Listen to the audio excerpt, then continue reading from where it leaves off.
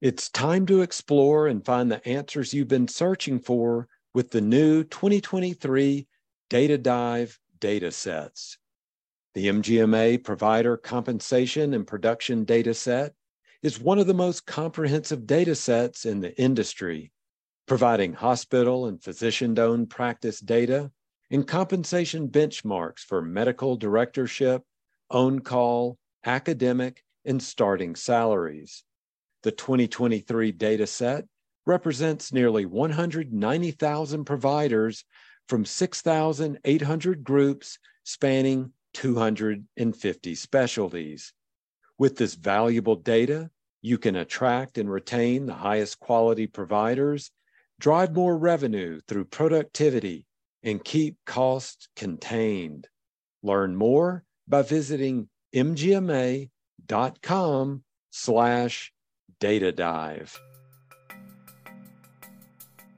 Healthcare is complicated, but you don't have to navigate the complexities alone. Care Allies collaborates with physician organizations to solve some of the toughest challenges on the path to value-based care. As your organization works to effectively manage your more vulnerable patient populations, enhance outcomes, and improve data analytics, Care Allies brings the people, technology, and processes to support you so you can focus on practicing medicine. Visit careallies.com to see how they can help to radically simplify value-based care. Well, hi, everyone. I'm Daniel Williams, Senior Editor of MGMA and host of the MGMA Podcast Network. Today, we welcome Meredith Hirsch to the show. Meredith is the CEO of the Hirsch Center, and she's also earned her MBA. She has a FACMPE. Meredith, welcome to the MGMA Podcast. Thanks, Daniel. I am very excited to be here. Fantastic. Now, this episode for our listeners is part of a new podcast show and series that we are really proud about, women in healthcare. So we're going to address this topic in a number of different ways through the lens of Meredith's career. But Meredith, you shared with me a lot of your background. I'm not even sure I could call it a bio. It was way more in depth. I loved it. It had so much detail about you and your life. And so I want to start with your mom. You talk about that, talk about her in that background bio that you shared with me. So talk about your mom. What did she mean to you, and how did she inspire you as you've built your own career? So my mom is fiercely independent, so much so that she is now 70 something. I'll give her that grace. And she's still working, and she is not married. She is living on her own, and she really enjoys what she does. She does not ask for help. It's really tough. So that's probably the one thing that I didn't really learn growing up, asking for help. She was a role model in that respect. And I don't know if role model is the right word for that. But I'll tell you, if one thing my mom taught me was work ethic. My mother and father got married in, I think, 1972. Had me in 74, had my brother in 76, and got divorced 5 months later. So my mom is originally from Des Moines, and she had a bachelor's degree, moved down to Miami. My dad's actually a doctor, and he was doing his residency down in Miami. He sent her a ring in the mail, and she said yes. And she flew down and stayed here for about 6 years. I was 5 years old when we moved. And my mom went to graduate school right after she divorced my father and got her master's in social work and moved back to the Midwest with us when I was 5 years old. And if anything, my mom taught me work ethic because she figured out how to make it as a single mom, raising my brother and me and moving throughout the country. And she also taught me fierce independence. Mm-hmm. Yeah, one of the things you mentioned in that bio was that, I want to get it right here, you lived in 13 houses by the time you graduated from high school. That is quite an experience in itself. How did that mold you and shape you in your career? Because I would think, I don't know if the houses were down the street or across the country or a combination of everything, but you kind of got to start over again, make friends, build new networks. So what did that mean to move so many times in such a short period of time? Well, in third grade, I lived in 3 states. I think I went to about 17 schools throughout my career, or at least 17 schools by the time I graduated college. And that was only one school. So go Gators, University of Florida. I have to give a shout out to that. Yeah, I lived in 13 houses before I finished my freshman year in high school. And my mom used to say, some people spring clean and she just moves. So I certainly learned how to put a bedroom back together in less than 24 hours. But you know what? It taught me how to own it. It taught me how to work or walk into any situation and figure it out. And a lot of, I would say, women, since we're talking about women in healthcare, have imposter syndrome. And whether or not I feel like I've had imposter syndrome because I've moved throughout the country, I own it and I fake it till I make it. In third grade, I went to 3 different schools, and we started in Wisconsin, we went to Minnesota, and I ended up in Phoenix, Arizona. So it definitely was across the country. But not only did my mom show me independence, but being forced into new situations showed me independence. And I'm an extreme extrovert. In my MBA program, they thought I was the most extroverted, and the PhD students love to come in and test us. And I actually only ended up number 7 out of 50. So no, I was not the most extroverted. My brother, on the other hand, is actually an extreme introvert. But you know what? He can fake it in a situation. I definitely have learned to trust people at the onset. I think you can go either way. And I think it has actually helped me in my career because I'm not so hesitant about people at the onset. And it has opened up a lot of doors for me. Wow. Now, I'm not naive. So you screw me once, it's really difficult to get my trust again. But I think my Midwestern values, in the sense of I trust you at the onset, and having to move because I had no other choice but to trust people, has really helped me in my career. Okay. Now, you have a variety of roles that you've taken on throughout your career. We'll get to that in a minute, but I want to go back to where you got your start, and that was in those formative years. You were a Girl Scout, and I want to learn from you what you learned from that experience as well. So I think my mom threw me into brownies, which is what it was when I was in second grade. Right. Because we moved so much, and at least she felt that that would be an instant friend group. So it was. Some of the girls went to school with me, some didn't, but I love the sales of the Girl Scout cookies. And I am highly competitive. So my goal was to have the highest sales in my troop every year. And my mom used to joke and say, some people join Girl Scouts for the camaraderie and friendship.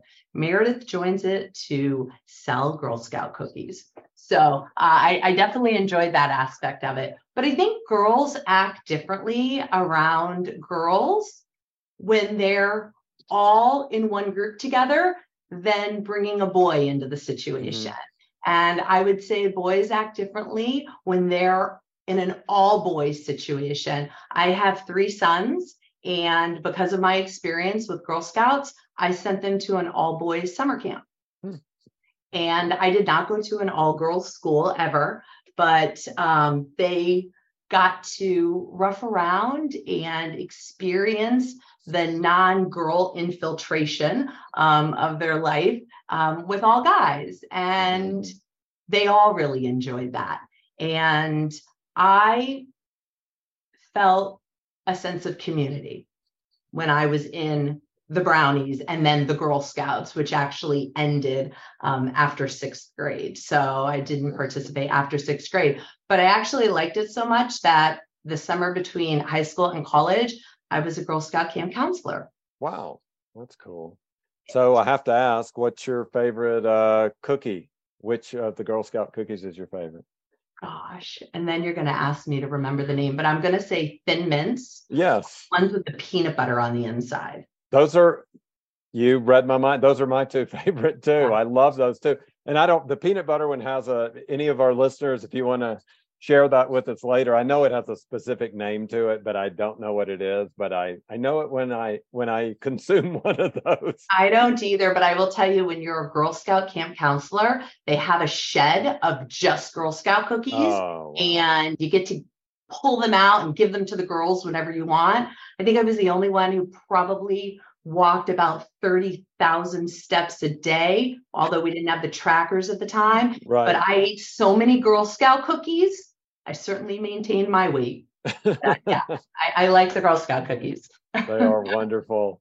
So moving further into your career, also looking at your background, you have again a variety of experiences. I think you started out in advertising, got into the financial side of things. You're now in healthcare. So talk a little bit about that journey and what eventually led you into the healthcare side of things. So I went to the University of Florida, and in Florida, we have a really cool program called Florida Prepaid. It was pretty dirt cheap for me to go. When I graduated from high school in Wisconsin, my dad said, I will pay for any school in Florida. Okay. And look where I live now. I live in Florida. So I guess he did the right thing. He wanted me down here, and he got me down here. And so trying to figure out how to maneuver it elsewhere, I did not want to graduate with debt. And so I went to the University of Florida. And he also said, and you can be a doctor, lawyer, or accountant.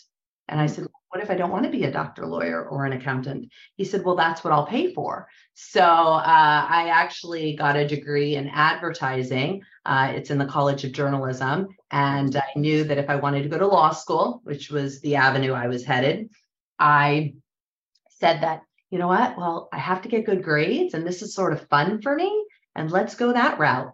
So I ended up not going to law school. Down the road, I got my master's in business, but I really enjoyed the advertising aspect. Again, cookie sales from the Girl Scout times. I really enjoyed selling in a way of something I believed in, something that I was passionate about. My first job or first career job was working with Abbott Laboratories in Chicago. I moved to Chicago after graduation, and I was their liaison between the HR department and my advertising agency to recruit for their HR team. So I did recruitment advertising for a while, and I meandered my way around. I taught high school English and journalism for a couple of years when I was in Miami. And I actually got my mortgage brokerage license right after I had my first child, because I then went into flipping houses that went into debt. So if a house was foreclosed on, I went in there, I flipped it, and that's how I made money. So I'm not a really good stay-at-home mom in the sense of when I taught seniors in high school. Okay. I was like, I need adults. And now I teach at Florida Atlantic University, and I teach adults. So I really enjoy teaching and that aspect, but not when they can't grasp it in the earlier years. So I could flip houses with a kid on my hip and make money while my husband was in training to be a rheumatologist. So I did that for a while, and I always knew I wanted to own my own company. I always knew I enjoyed the business side of the world. I always did, right? Selling cookies and Girl Scouts. That's what I enjoyed doing. So I had to figure out what business I wanted to do. And it sort of fell on me because my husband, who I married at 21, And that's why we moved to Chicago. He did his residency in actually his internship in Chicago. And then we migrated back to South Florida, was working for a practice of about 6 doctors for about 4 years. And things were not going the way that we had thought they would go. I just had my 3rd child. We just bought a new house and I had a mortgage. And I looked at him and I said, we've got to do this on our own. And he's like, well, if you'll do it with me. And I said, okay, you doctor and I'll run the business side. Okay. Yeah. We rented space from a podiatrist about 10 miles from where he was practicing, just outside of our non-compete area. And we essentially hung a shingle. We had 8 patients on day 1 and 15 patients on day 2. Whoa. And so grew from there. A year and a half later, we had actually brought on an associate. Okay. And we bought a space, 3,400 square feet. Once our non-compete was over, we bought a space closer to where our original stomping grounds were, and we grew from there. So we have about 150 patients walk through our door every day now. Whoa. Started out at 8, and we have 42 team members, and we have 6 providers, 3 rheumatologists, and we are desperately recruiting for another rheumatologist. That's a whole nother story. And 3, 2 PAs and a nurse practitioner. Okay. So 3 mid-levels. And so we've come a long way. We've been in practice for 15 years. It will be 16 years in October. And this was all new to me. I was the original front desk person, I want to say, answering the phones and negotiating insurance contracts. And my first one sucked and I had to cancel it in about 3 days. But I learned a lot through that. I mean, I had read contracts in the past, but not contracts to this degree. And anybody out there who's read an insurance contract probably empathizes with me and understands exactly all of the nuances that are involved in an insurance contract. But even setting up the phone lines and figuring out how to do EHR and when we were still on paper charts and then hunting for that. But we had 5 team members and we had a X-ray tech, we had an LPN, we had a medical assistant, we had my husband, who was our one doctor, and that's what we did. And I feel like using all of my background when it came to real estate definitely helped. I've built out 4 medical spaces now. Wow. And using my advertising certainly helped. I bought the bus shelter, or I rented the bus shelter right outside of his old practice. And it just said, Dr. Hirsch moved, had a photo of him and our phone number. That's awesome. So you're currently the CEO of the Hirsch Center. So what advice? I mean, how can you kind of talk about your journey in that way, where you've built out this career? You did get that MBA. You got your fellow through ACMPE as well, through MGMA, CEO of this organization, professor. You're doing all these different things, but how have you been able to balance all these things? What kind of advice can you give? I mean, because this is women in healthcare, we can direct it toward women. It's a long, multifaceted question. No, but and I'd love I to agree hear with you. what And you have to say. I love, Daniel, that you brought it up, because I am a huge cheerleader for women. And I would say 97% of my kids' child rearing was done by me. I will tell you, though, throughout this process, and when I went back originally to get my MBA, because I did so running the company, raising 3 kids, and going back to school every 3rd weekend, I had 2 full-time babysitters. I did. And one of my nannies, she stayed with me for 11 years. Whoa. Okay. And it was until my kids were at the age where I didn't need her any longer. But I am very grateful for her. And she had my back and helped me with my kids. And My youngest was like a grandson to her. Mm-hmm. And she really helped me through my kids' formative years. Mm-hmm. And then the other person who helped me out was really helpful with my middle son, who definitely needed extra TLC. And she was like an aunt to him. Mm-hmm. And they're both actually still involved in my life and my kids' lives and their family. And I was really good to them, and they were really good to me. And it takes those types of relationships because you cannot do it alone. My husband was seeing patients all of the time. When he first started his career, he was on staff at 4 different hospitals, plus seeing patients during the day. Mm-hmm. So he wasn't around. And in the later years, as I've actually gotten busier in my career, he has taken on more. So not only am I highly organized, I used to be much more of a control freak than I am now, shockingly. But you know what? I don't know the last time I've gone to the grocery store. And that was even before the pandemic. I had to relinquish that control and let my husband do it.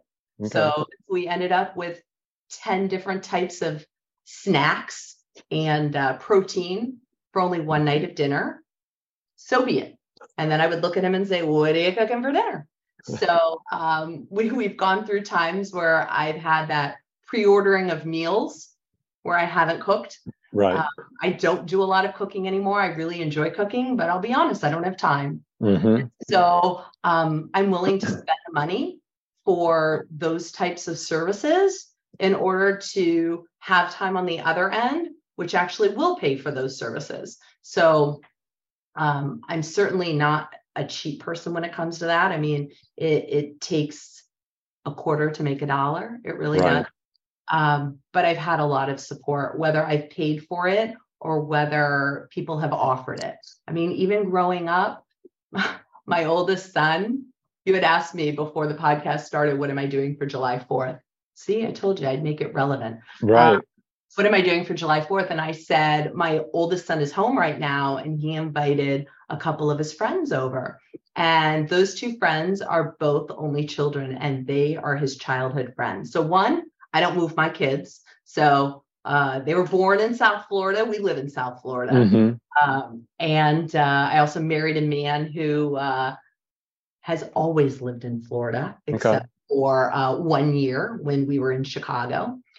So I like stability, that is for sure. But my son's 2 closest friends are only children, and their moms, one was a single mom, and one did have a husband, but they took Ethan everywhere.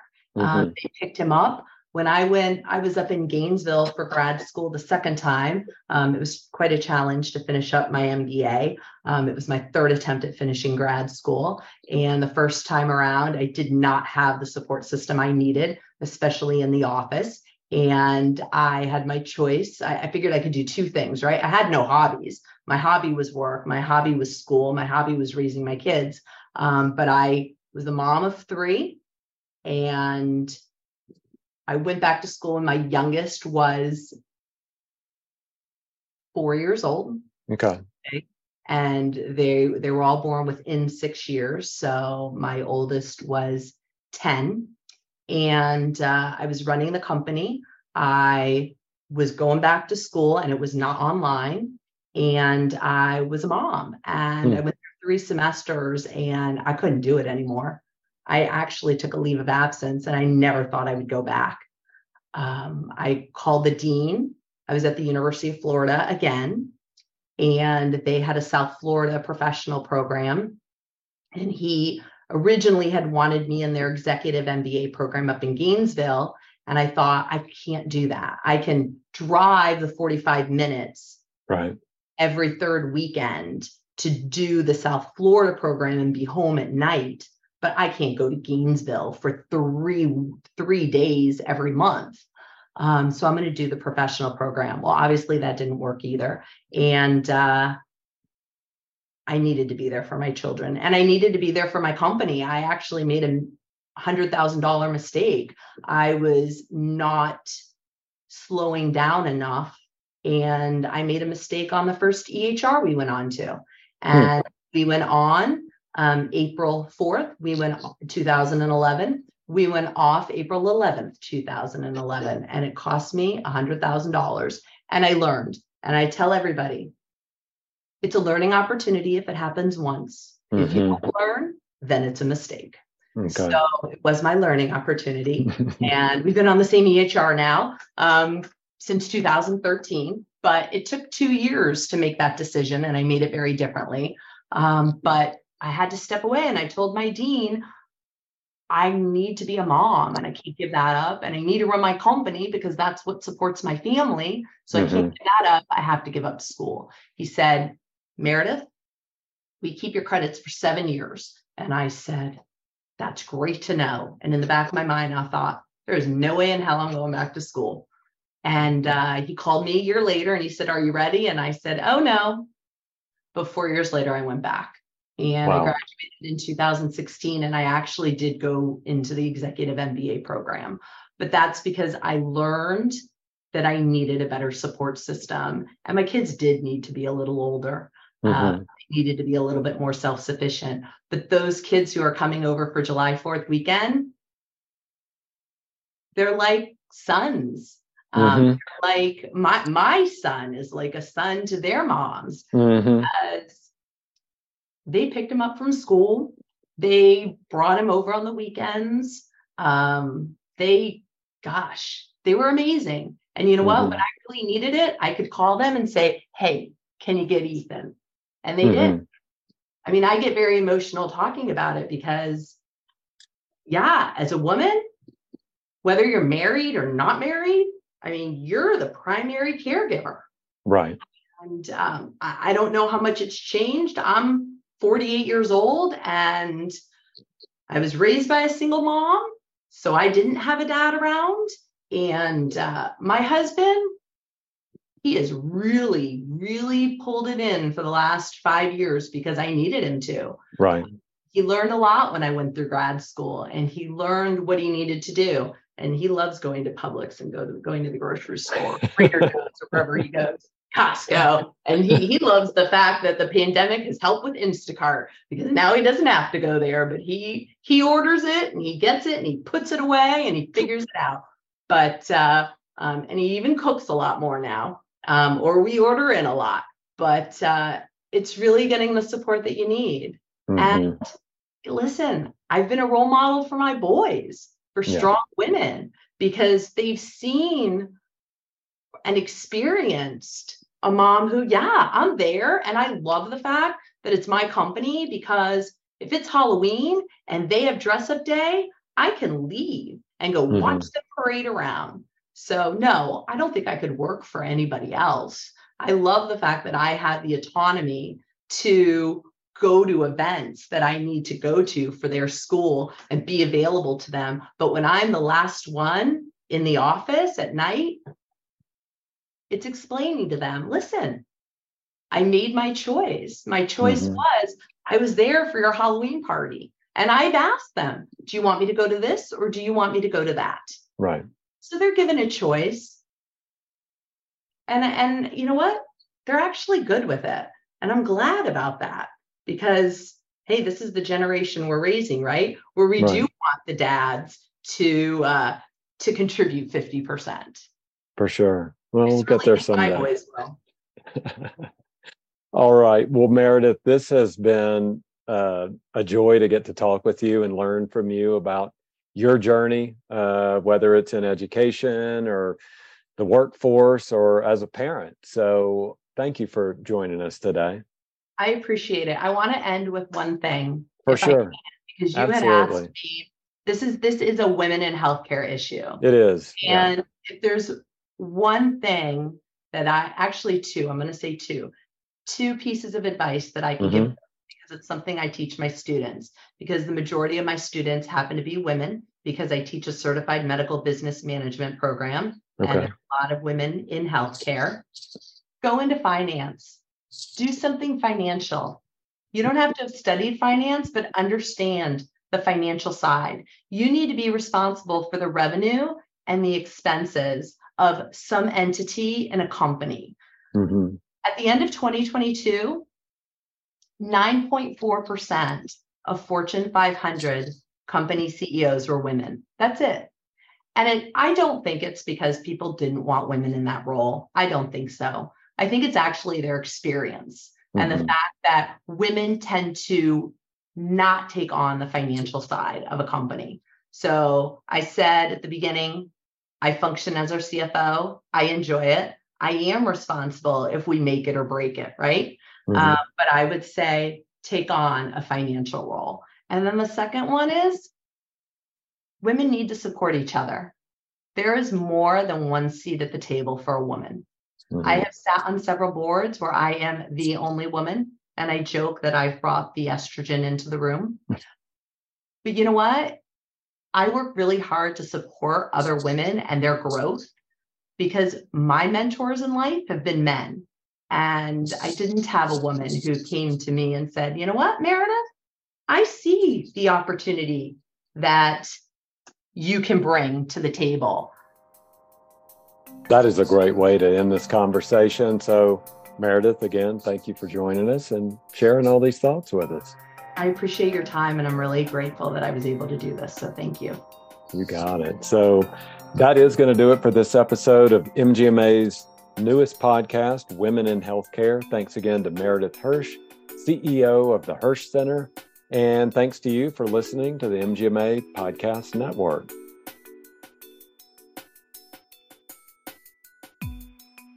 If you like the work we're doing, please consider becoming an MGMA member. Learn more at mgma.com/membership.